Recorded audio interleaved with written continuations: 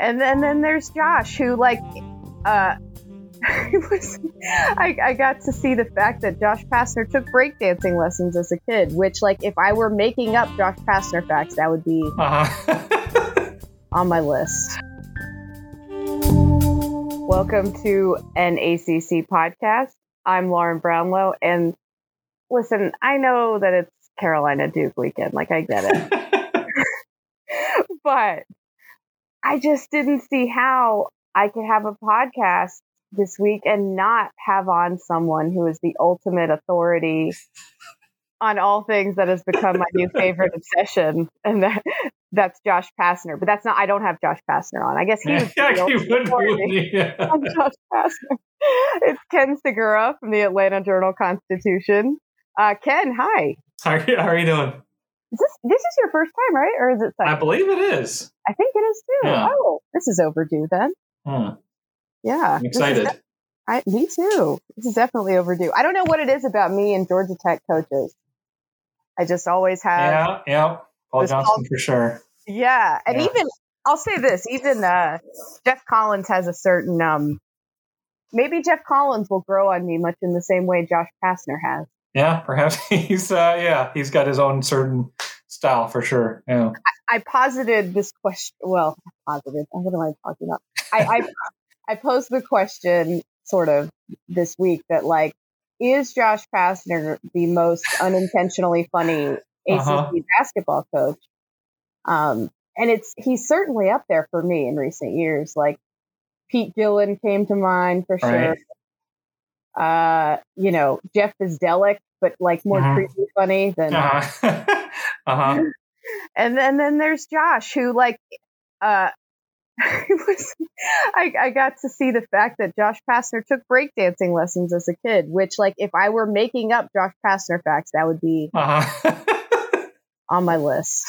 Yeah. It's funny. I was in preparing, I guess, to the degree that I did. I was looking through some of your tweets, and my wife happened to be looking at it, and she saw that, and I thought it was hysterical. That I think you kind of nailed it. Yeah, he's very unassuming and kind of not maybe always aware of how they or cares how things look. But yeah, so there's a very high degree of unintentional humor, I think. But I think that's what people really like about him. Is the earnestness real? It seems real. I think it is. And actually, I would say so. I mean, it's when you first meet him and you're he can't be serious, but I think having been around him for this is fifth season, and had a lot of conversations. Yeah, I think it is very much who he is. I think he's genuinely a positive guy and a lot of energy, and I think if it was an act, I think we would have there'd have been some slip ups here and there, but it's I mean, obviously when they lose, he's a different way, and he's disappointed and so forth. But yeah, it's real. Yeah. I think that his relationship with the other ACC coaches has kind of evolved similarly too, because I would imagine that when they first met him, they're like, this freaking guy.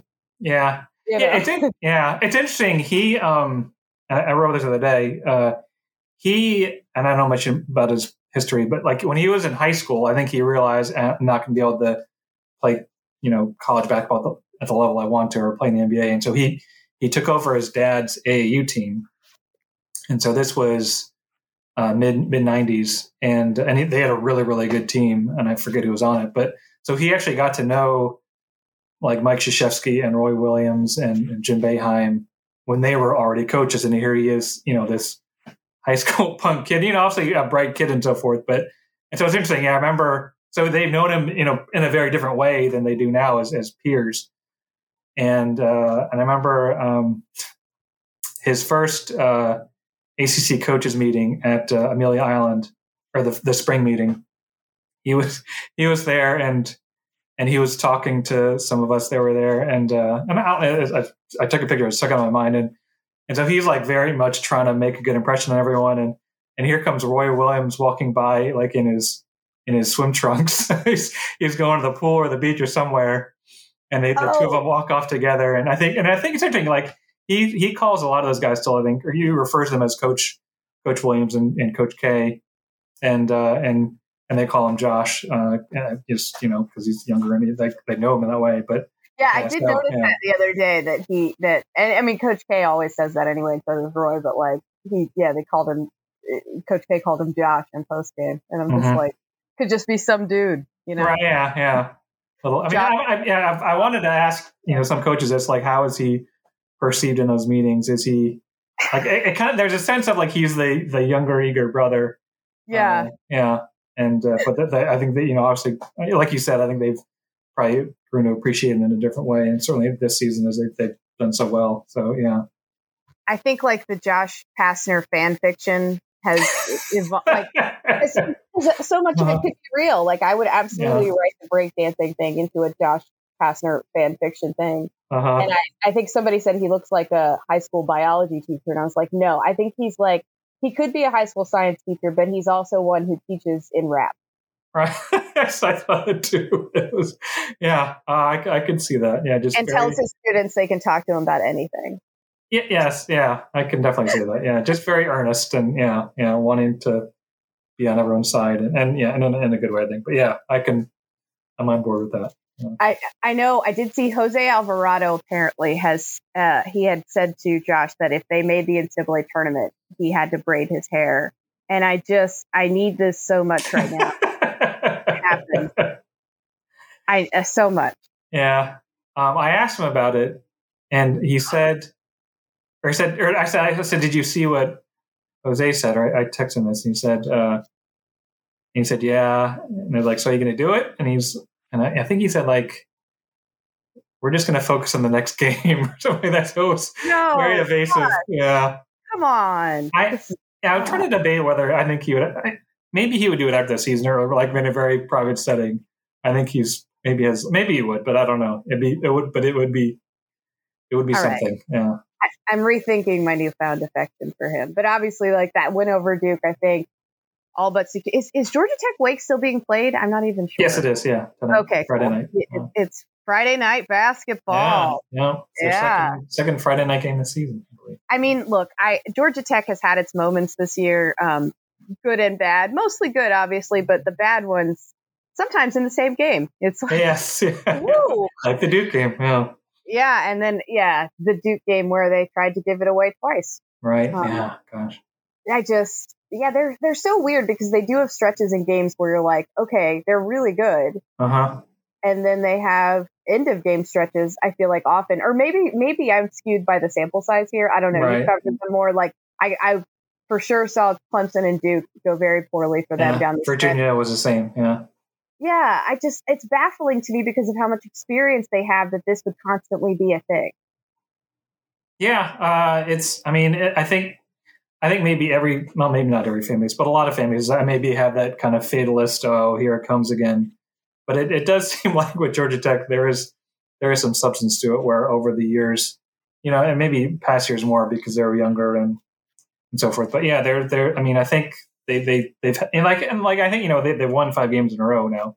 So I think they're getting to the point where they're getting over that hump. But yeah, I think they would acknowledge themselves that finishing games, and I think the Duke games, Virginia games come to mind, and actually they end up beating Duke. But yeah, it's kind of they got pretty.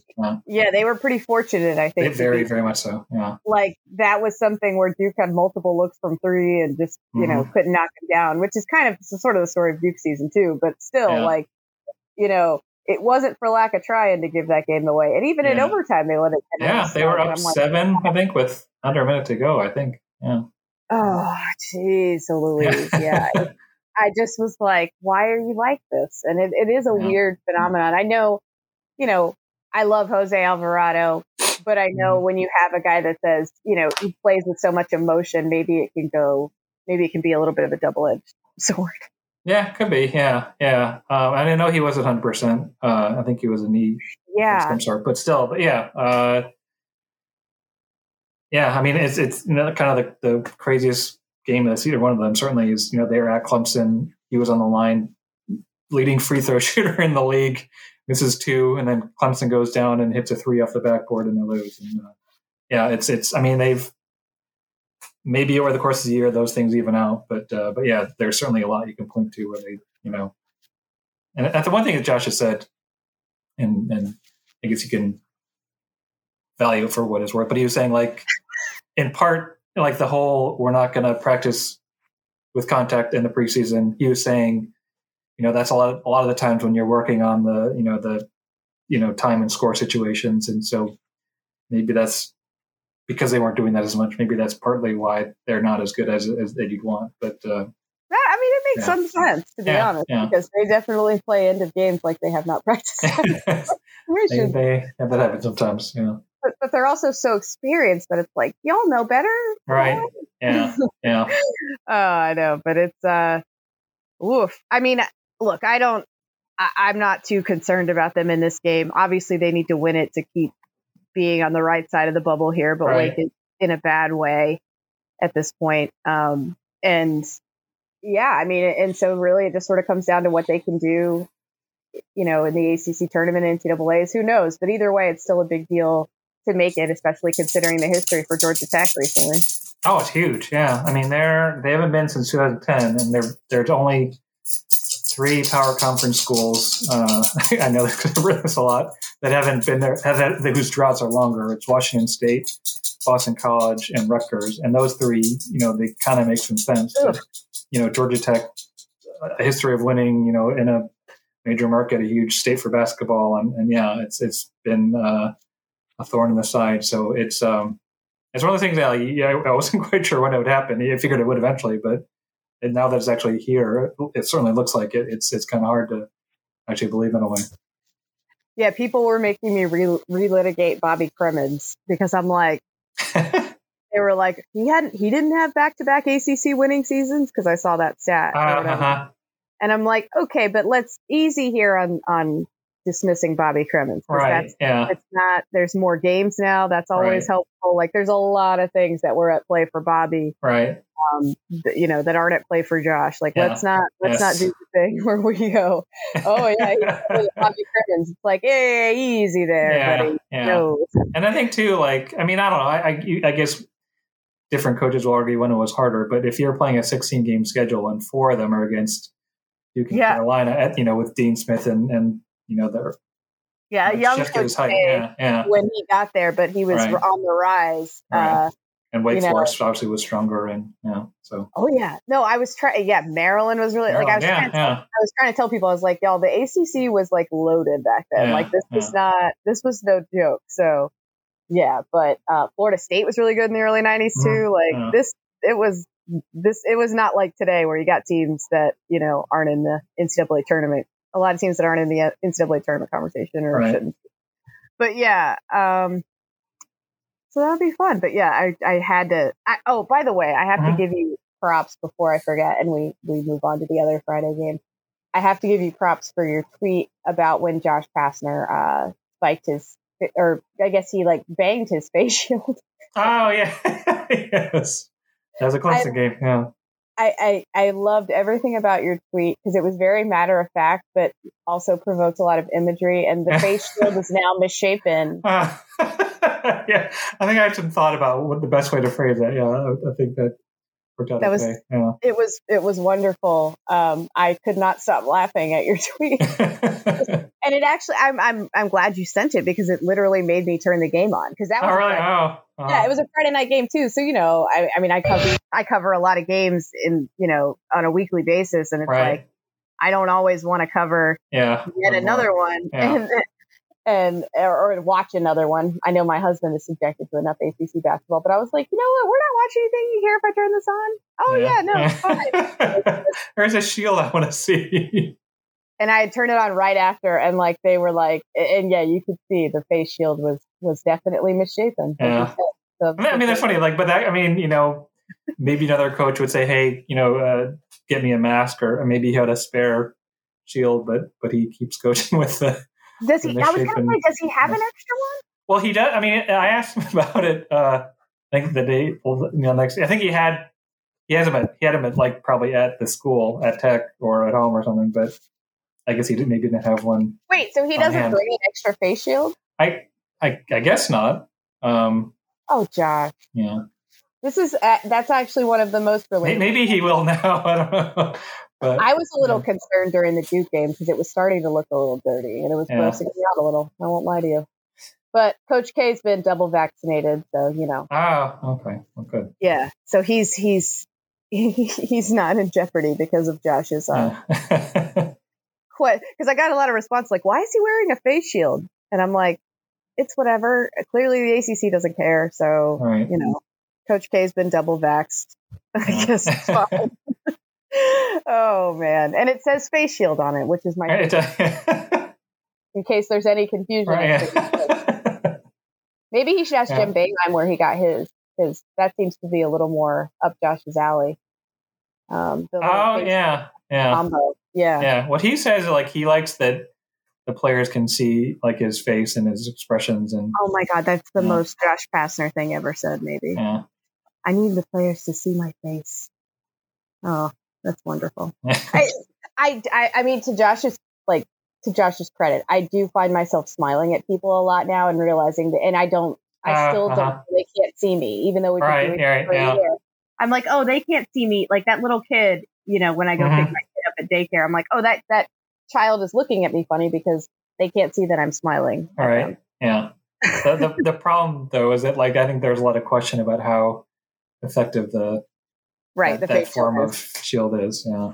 So yeah, it looked gross the other night. I'm not going to lie to you. I was like, I see a lot of aerosols here. Yeah, and he kind of wears it at kind of at an angle, so it's not entirely like, you know, I don't know. Yeah, but his argument is that, well, the other coaches, you know, they may wear masks, but they're going to take them off or to yell or you know, so there's. He's not wrong. No, yeah.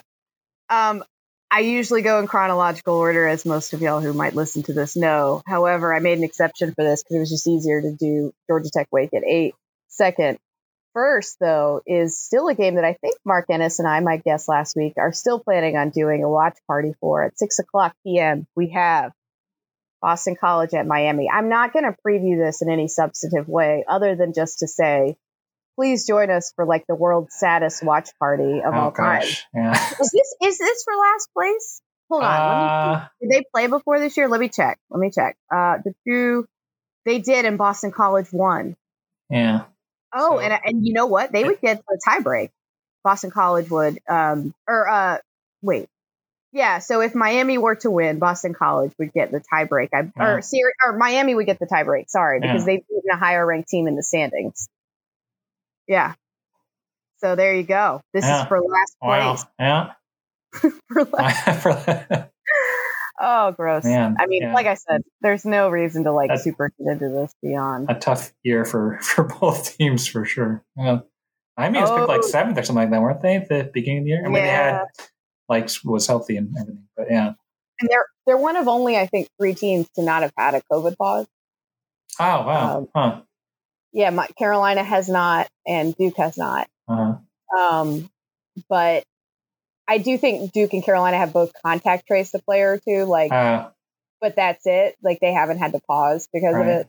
And I don't know if Miami's even had to do that. So yeah, it's funny. Like when they played Tech a few weeks ago, they were down to 6 scholarship players, and then Kylie Wong got hurt. Isaiah Wong, excuse me. And so they were down. I think they played the whole second half. I think with five scholarship players.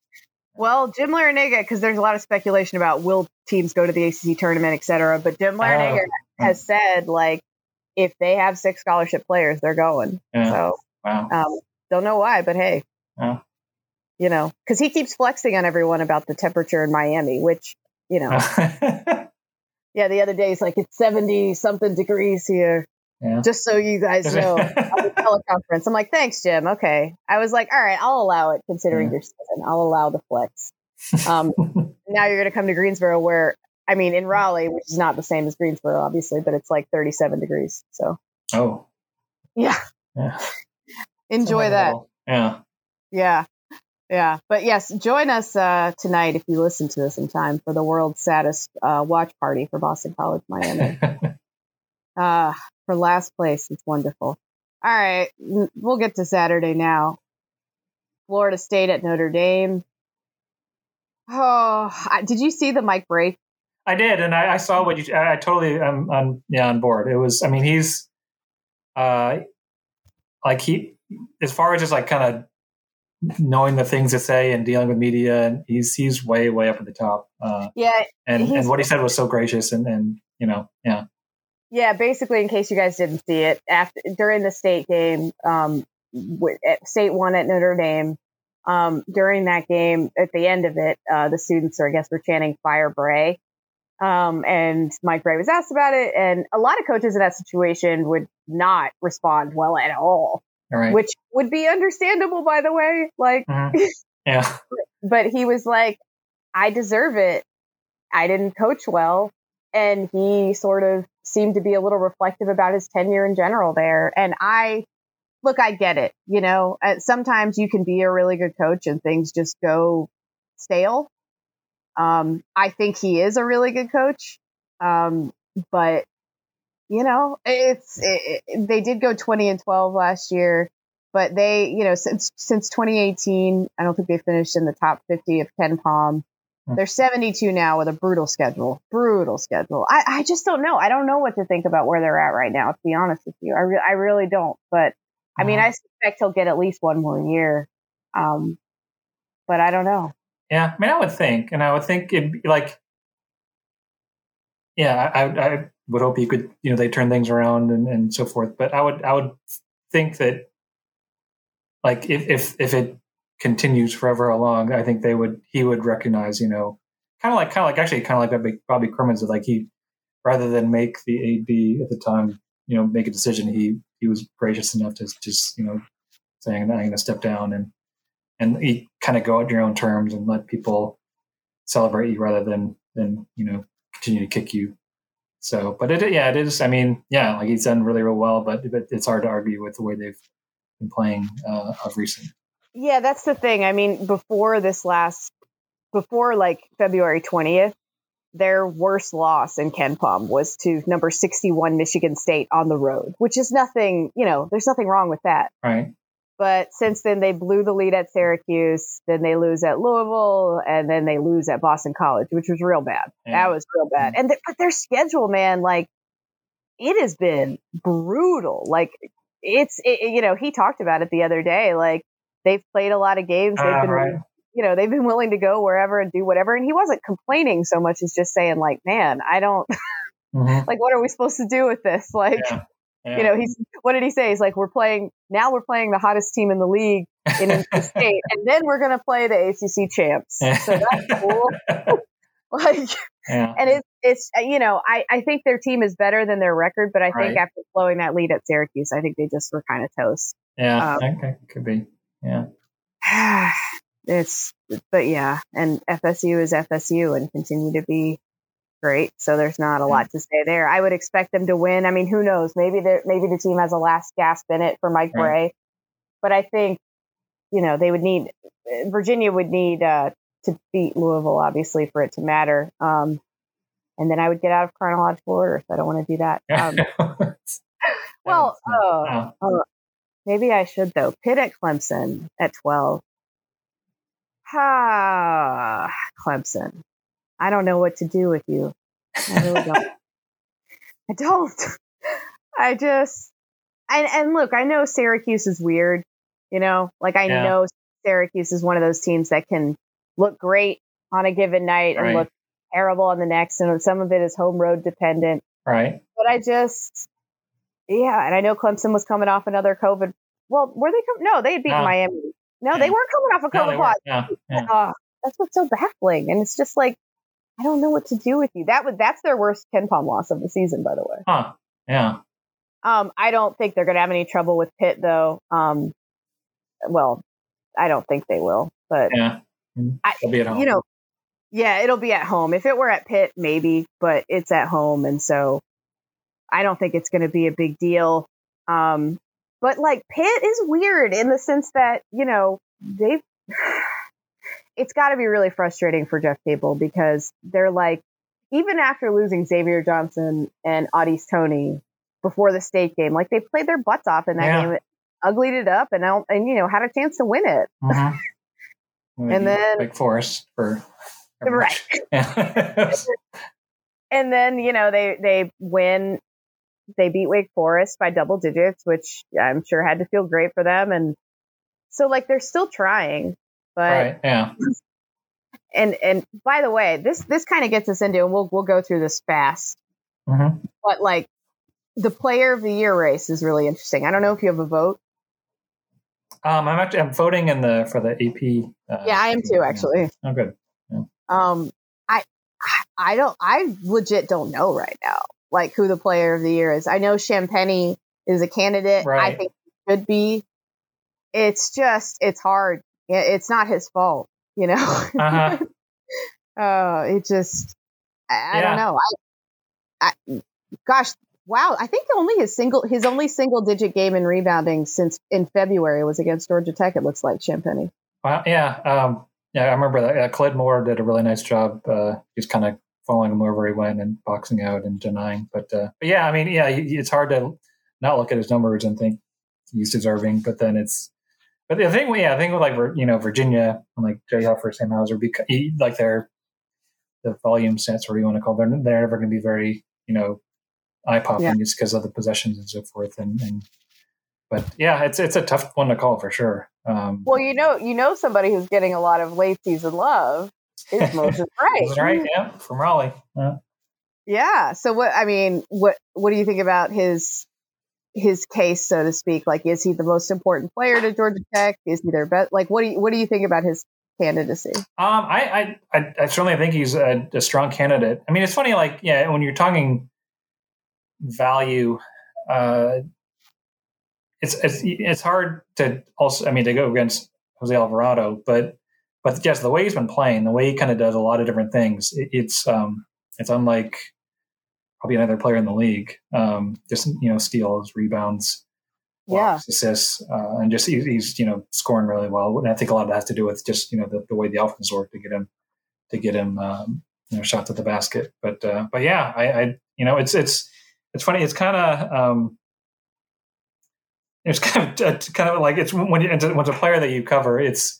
There's part of like, you see him enough that you see his flaws, and you're like, oh, he's not that good. But then part of you is like, oh, well, but he is that good, and you appreciate him in a different way too. So yeah, it's kind of, and then part of me, like, I remember like last year when Alvarado, I think he was second team All ACC. Like, I was kind of surprised, like, oh, he's not that good. But I mean, but it's fun. Like, I think everyone else maybe kind of sees him or appreciates him in a different way than you do, because you like you're maybe more focused on the things. Yeah, you see you about him, but.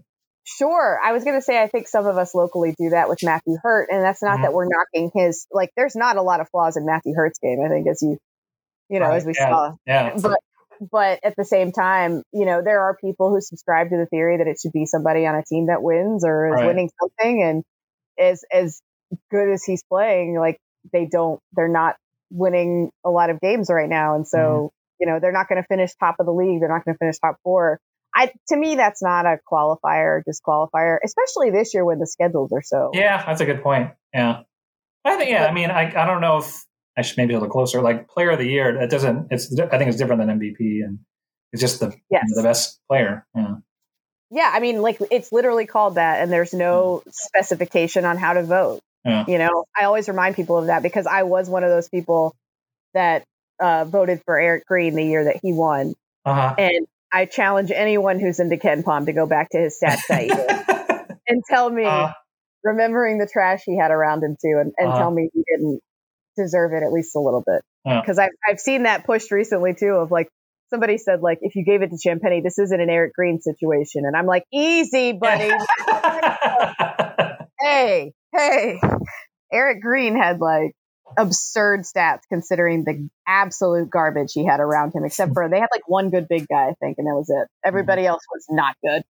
But yeah, so we'll see. I mean, it's weird. There's really not a clear front runner to me. Like, I don't look at, I don't feel strongly about anybody. I guess Carlik Jones is another candidate too. Right. But yeah, I asked Mike Bray on the teleconference I guess it's the video conference now. Then he, like, who would you is there someone that stuck out? And he was like, without kind of reservation, he brought him up. And it's one of those things that's like recency effect. I think they just played them. But yeah, they did. Yeah. I think there's certainly a very good case you can make for him too. I still don't know who I'm going to vote for, so I don't know. I got nothing. I wish I could be more of a guide to you, but yeah. Geez, thanks, Ken. Don't make me like be the one person to vote for someone. Like you and I will agree to vote for the same person, so we won't be alone. No. No, it's gonna be one of those things where people will be like, "Who's the AP voter that voted for?" I don't even know. I'm trying to think of who I would even think of to vote for, but I mean, yeah. Well, it's funny. I think it was Brendan Marks. He did that. He did a story. He asked I don't know, either not, or maybe ACC writer at each school, like who at that point, who was your leading candidate, and I said MJ Walker, and like I was thinking, I can't be alone, but then there was one vote for MJ Walker, and like the quote ascribed to why he was a candidate was me. Yeah. I mean, it's kind of the reverse of what we were saying, but if you want to value who's done the most to help a team win, you could certainly make the case for him. I mean, the thing is, there are some years where I think some people are so good that are on not winning teams that you don't have a choice but to vote for that person. And I don't know, I don't know that that's the case. We just, I don't know. Sorry, my video player keeps it. It's lovely. But yeah, and MJ hasn't had a great close to the season. I think he's been a little banged up, so that might hurt him some. Yeah. But I love him too. He's great. I also love Raekwon Gray, my favorite football player in a basketball game. Yes, yeah, very much so. Yeah. I'm still lobbying to see if he can't get an extra year to go try playing for FSU football if he wants to. Yeah. Kind of reverse Greg. Yeah. Or no, Greg Paulson did that. Yeah. Yeah, like when he transferred. Yeah. Jimmy Graham switched to football. Oh, that's right. Yeah. Yeah. As they'll remind you often, he used to play basketball. And I'm like, okay, we get it. But yeah, it is. I think they could use his help at I say defensive end. Somebody else was saying offensive line, and I'm like, okay, fair. Both positions of need. Yeah. I wonder which would be easier to pick up as a. Oh, got to be defensive end. Yeah, I would think so. Yeah. O-line, sometimes it takes even some talented young kids a while to get it. Yeah. Defensive end, you're like, I mean, I'm not saying there's not more nuance to it, but you could tell a raw talent, all right, just run the quarterback. Yeah. So we'll see. That won't happen. So I don't know why I said it's not happening. But Raekwon's been really big for them too in some games. They've needed to win. So I don't know. I don't know. I'll just do a big shruggy when it's time to vote, I guess. I'll vote for shruggy. This is the first time in a while that the ACC hasn't had a Naismith semifinalist. Yeah, it's been a long time since they haven't. I don't know. To me, the coaches, at least locally, were asked about it yesterday, Roy and Coach K, and they were both kind of like, I mean, there's still really good players in this league. I don't know. Yeah. And Roy kind of mentioned, and he's not entirely wrong, that early in the year, we basically, it was decided that the Big Ten is great and the ACC was down. And while the Big Ten is great and the ACC isn't as good, that was kind of the narrative that was established, and we stuck with it. And there was nothing anybody could do to change anyone's mind. So, and that's kind of true. We see that in college football too. Right. Right. Yeah. Somebody loses a bad non-conference game, and all of a sudden your league is trash. Right. Yeah. There's some truth to that, I think. Yeah. Yeah. So I don't know, but I also agree. I get why no one's on the list too. So right. Yes. To the point. Yeah. Yeah, I get it. I don't know who I'd put on that list. I also think college basketball postseason awards are generally way too geared towards, again, like we said, teams with winning records, but that's how they choose to do it. So it's whatever. Right. Virginia at Louisville. Okay. So if Virginia wins, they put themselves in a position that if FSU messes up, I think that they would win the ACC, I guess. The thing is too, and we've talked about this, I've talked about this to people before, Florida State has played 14 games. This will be their 15th. they would have the same number of losses as Virginia if they lost, and they would have beaten the crap out of Virginia in their only meeting. Right. And because Virginia got to play more games. Yeah. It's kind of a weird thing to me. Like, I know you can't be fair in this season. Like, it's impossible. But I don't love the idea of kind of like, I'm trying to think of how to say this, like the idea that there has been a disincentive towards like COVID pausing, if that makes sense, or that there could be. I don't know. It's weird. Yeah. I'm not saying that that's what happened, but because then apparently there are some reports that like Virginia Tech has, like I guess some coaches seem to think that maybe Virginia Tech is not. They're just protecting their spot. Yeah. Huh. I mean, I don't know, man. I get uncomfortable with that kind of talk, you know? Yeah. I'd be surprised if that were, I mean, that doesn't seem like what I want to do, but my counter to that was like, all right, if they don't play till the ACC tournament, which they're not going to because that game with NC State was canceled, they're going to go, I think I saw the stat from Mike. Right. Yeah. 3 games in 32 days. Like, that's not a good way to be going into any postseason. Right. Yeah. And I think too, like the game they came out of the pause to play Georgia Tech, they got crushed, and I think I think they would all probably agree that part of it was they were kind of getting their sea legs. I think that was the phrase that David Teal used, but yeah, that it doesn't seem like that's something they would choose to do. I could be wrong, but it doesn't make a lot of sense to me. Yeah, and I get why like people say that because there are some teams on the bubble. Like I don't think NC State is saying this, by the way, but NC State could have definitely used that game. Right. And they're not going to get to play it, and I would have loved their chances in it, to be honest. Yeah. But it is what it is, and before. Yeah. Oh, Virginia Louisville. Right. I forgot we were doing that. See, this is right now. Down the road. Oh man. Yeah, it's always a fascinating game. Yeah, like Virginia's record currently in the ACC is 12-4. Louisville's is 8-4. Yeah. And like I get a little bit why Mike Bray brings up what he brought up. I think they will have played 17 ACC games. Like. Yeah, well, they're at 17. They'll still be 18. Oh, it'll be 18. Goodness. Yeah. So like that's, I mean. Right. It's not, I would say it's not an advantage to go on COVID pauses either. Like it's neither, right? But like Florida State, for example, when you go to the top of the standings, they couldn't help that they didn't play more ACC games, but then the flip is who knows what would have happened in those ACC games. So I get that too. Like, I don't know, man. And like all of Florida State's games were at home.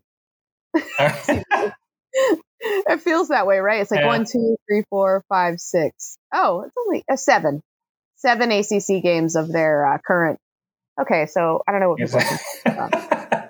I rescind what I said. For all the like I think it's because like every time they came off a COVID pause, they were like playing at home. Right. Oh, okay. And they would play at home for like 2 or 3 games in a row. They would be like, in January they played 4 of 6 games at home, and that's part of it. I think is like, do they go on the road? That's what people were saying. And I saw them in Atlanta, so they did at least once. Yeah, and they lost. Yeah. And so, I mean, I'm still not previewing Virginia Louisville because I'm very good. I can tell you that if Virginia wins and Georgia Tech wins, then Tech will get the double bye, which they've never. Wow. Done. Yeah. Wow. I didn't. Okay. Wow. Wait, is that true? What about? Yes, it is. Well, hold on. Let me see. I'm pulling it up now. Because Louisville would be 8-5, and Georgia Tech would be 11. Right, they'd have more losses. Yeah, but see, like it's weird because people have been asking me this, and they're like, "Are they doing it on win percentage, or are they doing it on wins or losses?" And I'm like, "Well, obviously Georgia Tech would have more wins either way, but I'm like, I don't know because I don't." I don't know.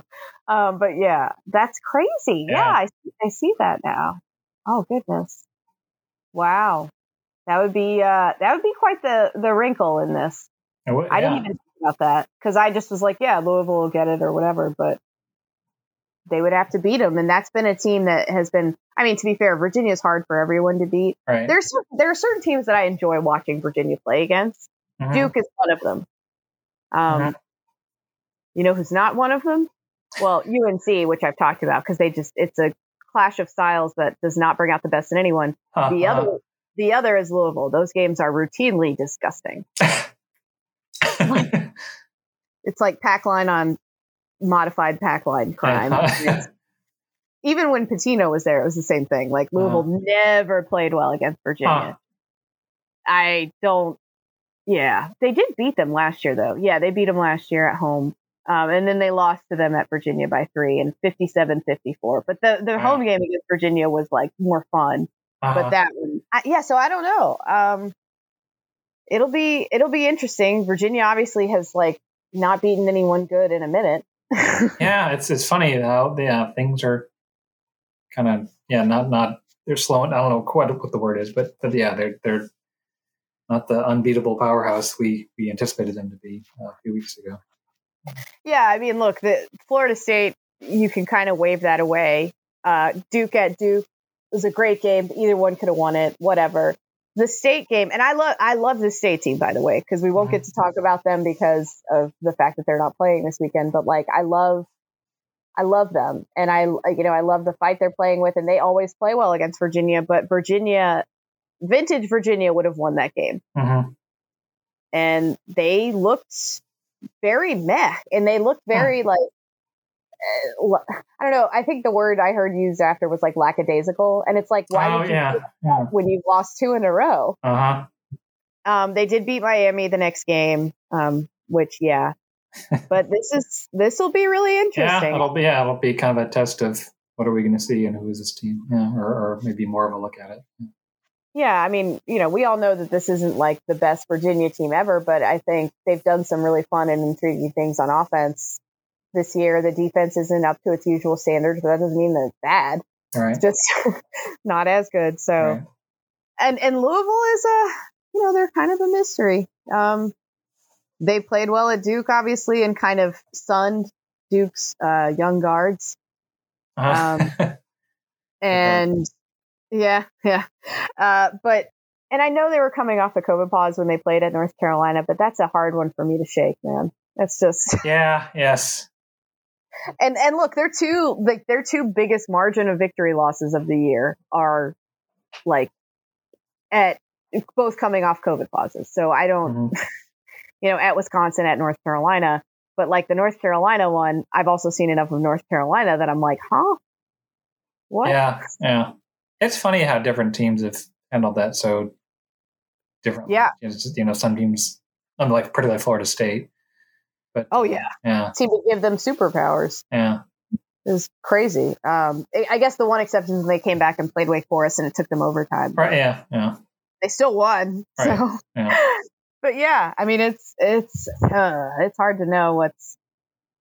Oh, I don't know. I don't know what to expect of this game. It'll be interesting because it's going to determine a lot, I think, for a lot of different teams. Obviously, if Georgia Tech makes the top 4, if Virginia wins the regular season, whatever else. So. We'll see. And it's a good lead-in, I think, to Duke, North Carolina. Listen, I got to say this. I know there's a lot of shade being thrown at this game, and I get it. I do. Because, like, it's the first time I don't even know when the last time they played twice in a season and weren't ranked. I guess it's probably the same time, which is like the early 60s. Right. And both weren't ranked. But, yeah, I mean, there is still a lot on the line here.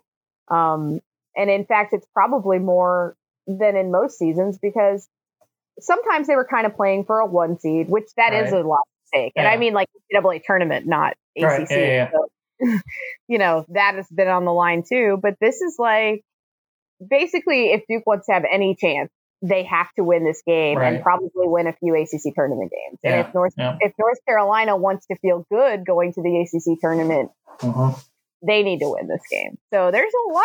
I mean, look, there's a lot on the line. Like, to me, that makes it more interesting and not less, but whatever. Yeah. I mean, it's a different sort of pressure or what's on the line. But yeah, I mean, just to get into the tournament. Yeah. I mean, I think I saw you tweet, and I was listening to Coach K talking about this, that, or maybe this is on Monday, but he was saying like it's very different, and that they're just trying to get in the tournament, and things have gone against them, and actually, I think it was, he was saying like we kind of find out what it feels like to be on the other side of the coin, where it's just been a given for all these years that they'll get in the tournament, but now they're just hoping to actually get in, which is not what I would ever imagine them to be in position to be in. Yeah, and I thought it was interesting that he pointed out that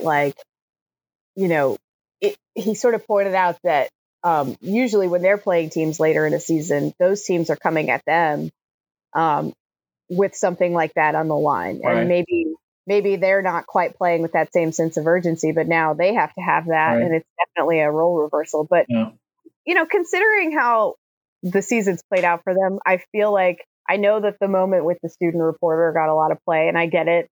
It was not his best moment. Yeah. And this isn't meant as anything mean about Roy Williams, but he's handled this season on just an emotional level better than Roy did a year ago. To be fair, they were worse, and they were losing routinely on bbuzzer beaters and stuff. So, right. I would probably be more like Roy than Kay in that scenario too, of just screw all of this. I can't. Yeah.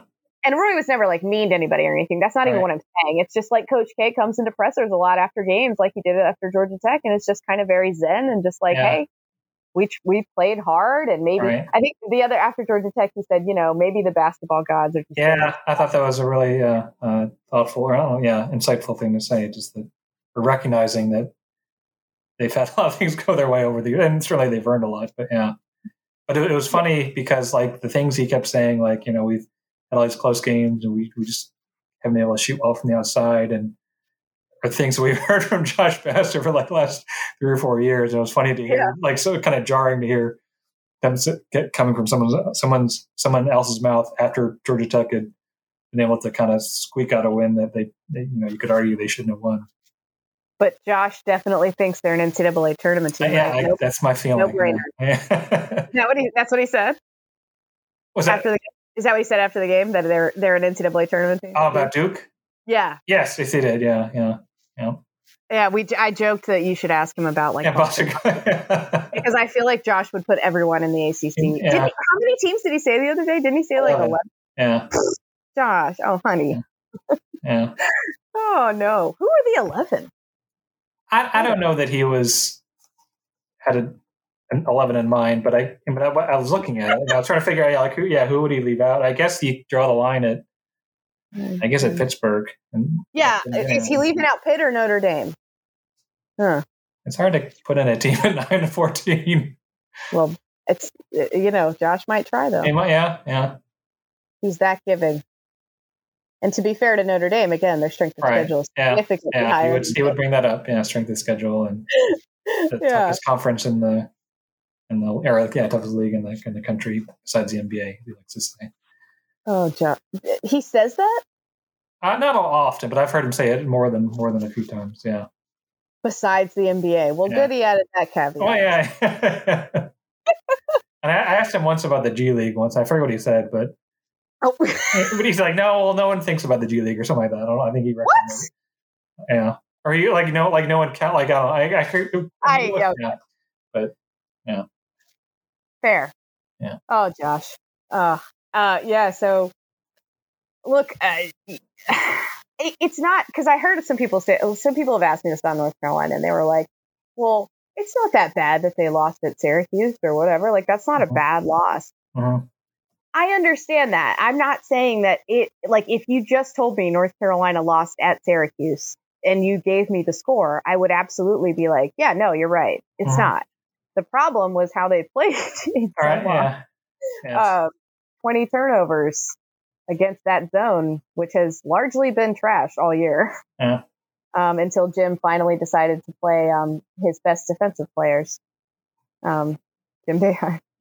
Which, he didn't appreciate the implication there. A staffer from the Athletic, Matt Gutierrez, I believe, mentioned something about playing Jesse Edwards and Kadary. I think he was about Kadary Richmond though, because that to me is a bigger difference maker for them. He does a lot for them on defense, and their zone, like I said, has been literal garbage. And Joe Girard has not been good this year, and it's been baffling that he hasn't played him more. And Jim said something along the lines of like, I've been doing this for 45 years, and you guys don't think I could have figured that out. Yeah.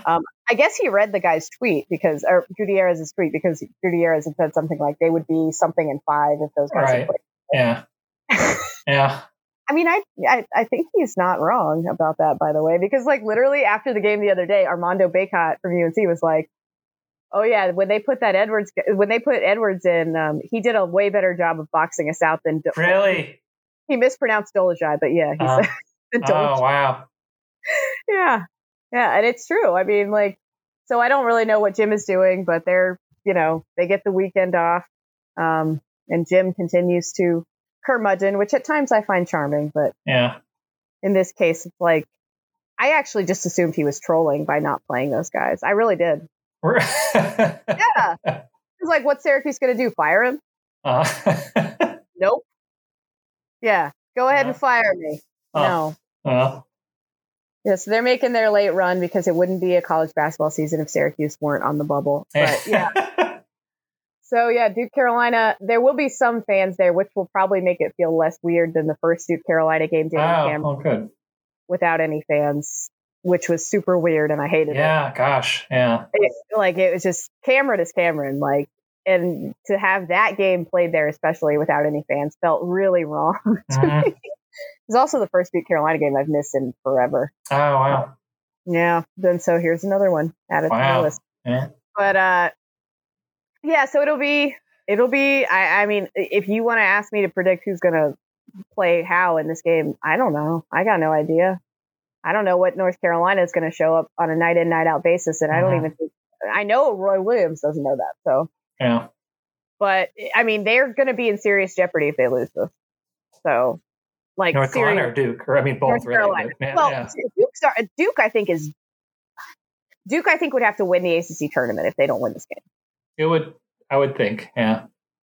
Carolina, I don't think would have to win the ACC tournament if they lost, but I think that they would have to win multiple games, and preferably against teams that would help them. Right. And so yeah, like. I think they would still probably have to win their first ACC tournament game regardless, would be my guess, North Carolina. But I think if they lost the next one, they'd probably be okay. I don't know. A lot depends on the draw, which we still don't know yet. Right. I know I cover the 3 locals, and I'm probably covering the 8-9 game in some capacity. That's all I know. Which is naturally the first game on Wednesday. So thanks for that. Yes. Thanks a lot. Thank you. Well done. So. But yeah, I mean, I don't know. So like, when people are like, who do you think is going to win? I'm like, I don't know. I have no idea. Yeah. Yeah. I mean, Duke, I do know all their ACC losses are by 7 or less. But that also means that they'll at least be in the game. And I don't know, like Williams, I think is playing better. And yeah, Mark Williams. Yeah, that's a big difference. Yeah, he was really good, I thought, against Georgia Tech. He playing on both ends, but I mean, I it's hard to not think it'll be close and go down the last minute. Yeah, I tend to agree with that. I thought the first game actually between these two was very entertaining. It was a well played game offensively, anyway. But it was funny, like Jim Boeheim got a lot of grief for talking about Jalen Johnson and how Duke's much better without him or whatever. Roy didn't like expressly say that, but he did say like, yeah, now that he was asked about Mark Williams, he's like, yeah, well, he's a guy you have to worry about. He's like, you really didn't have to worry about that with Jalen Johnson. Oh, really? Oh.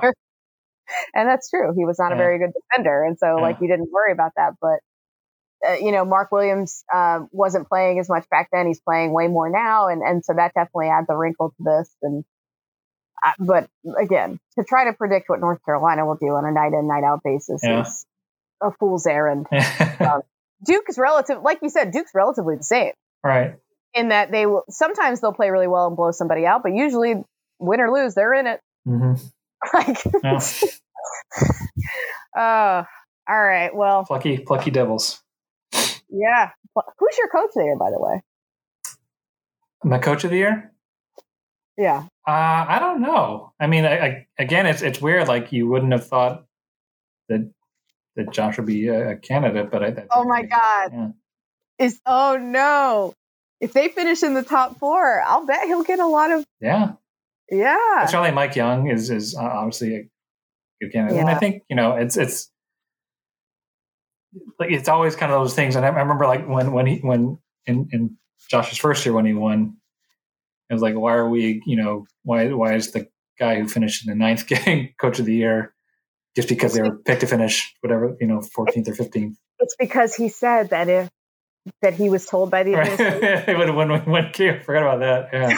If they would won one game, he would be Coach of the Year. But that was I like Josh Fine, and I do think he's done a really good job this year. That vote was infuriating to me. Yeah. Because I don't mind if you vote for someone who exceeds expectations. Mm-hmm. That's okay with me in certain contexts. No offense to Josh. I did not think that was the context. Mm-hmm. I did not think he did the best coaching job that year. Yeah. But I think I'm leaning towards Leonard Hamilton. I was going to say, yeah. Because it's easy to overlook the guy that was supposed to win and wins, but they although really well. They weren't picked to win the league. I guess, yeah, you're right. I'm sorry. Yeah. No, you're right. But it's easy to forget that. That's the thing. Like, It's easy for us to forget that they were not picked to win the league. They were not even in the preseason top 25, if I can remember correctly. If they were, it was pretty low. Yeah. I put them in mind because Florida State's a known commodity to me at this point. Mm-hmm. I know they lost NBA talent, but to me, I was like, yeah, this is who they're going to be. Mm-hmm. And Lenny Ham coached them up, man. Yeah. I might be leaning that way, but we'll see. Yeah, I think a very good vote, I think. All right, Ken, tell everybody where they can find you so that they don't miss tweets like the misshapen face. Right. It's on Twitter. It's at I'll spell it. It was K Sugiura AJC. It's KSUGIURA AJC, and then the website is ajc.com. Well, thank you. All right. Yeah. No, thanks for coming on. It was overdue since you and I have been ACC friends for a while now. We have. Yeah. Much to my pleasure. What, 10 years? Oh my God. Something like that. Yeah. Yeah. Since I started covering them at like regular, like consistently since 11 was the first year it's like it's a moment that ages me almost as much as when Roy Williams yesterday was asked about Wes Miller being named to like 40 coaches, like coaches under 40 hot list or something. And he's like, well, how far can Wes really be under 40? And I'm like, I covered Wes Miller. Yeah. I'm under 40, by the way, technically. But I'm like, oh boy, he thinks, yeah. All right, Ken, thanks so much for doing this. And I'll try to get something out to y'all probably once we get an ACC tournament bracket. I'll do my best because next week will be hectic. Early in the week, break it all down. All right, Ken, thanks so much. Well, thank you, Lauren. Until next week, everybody.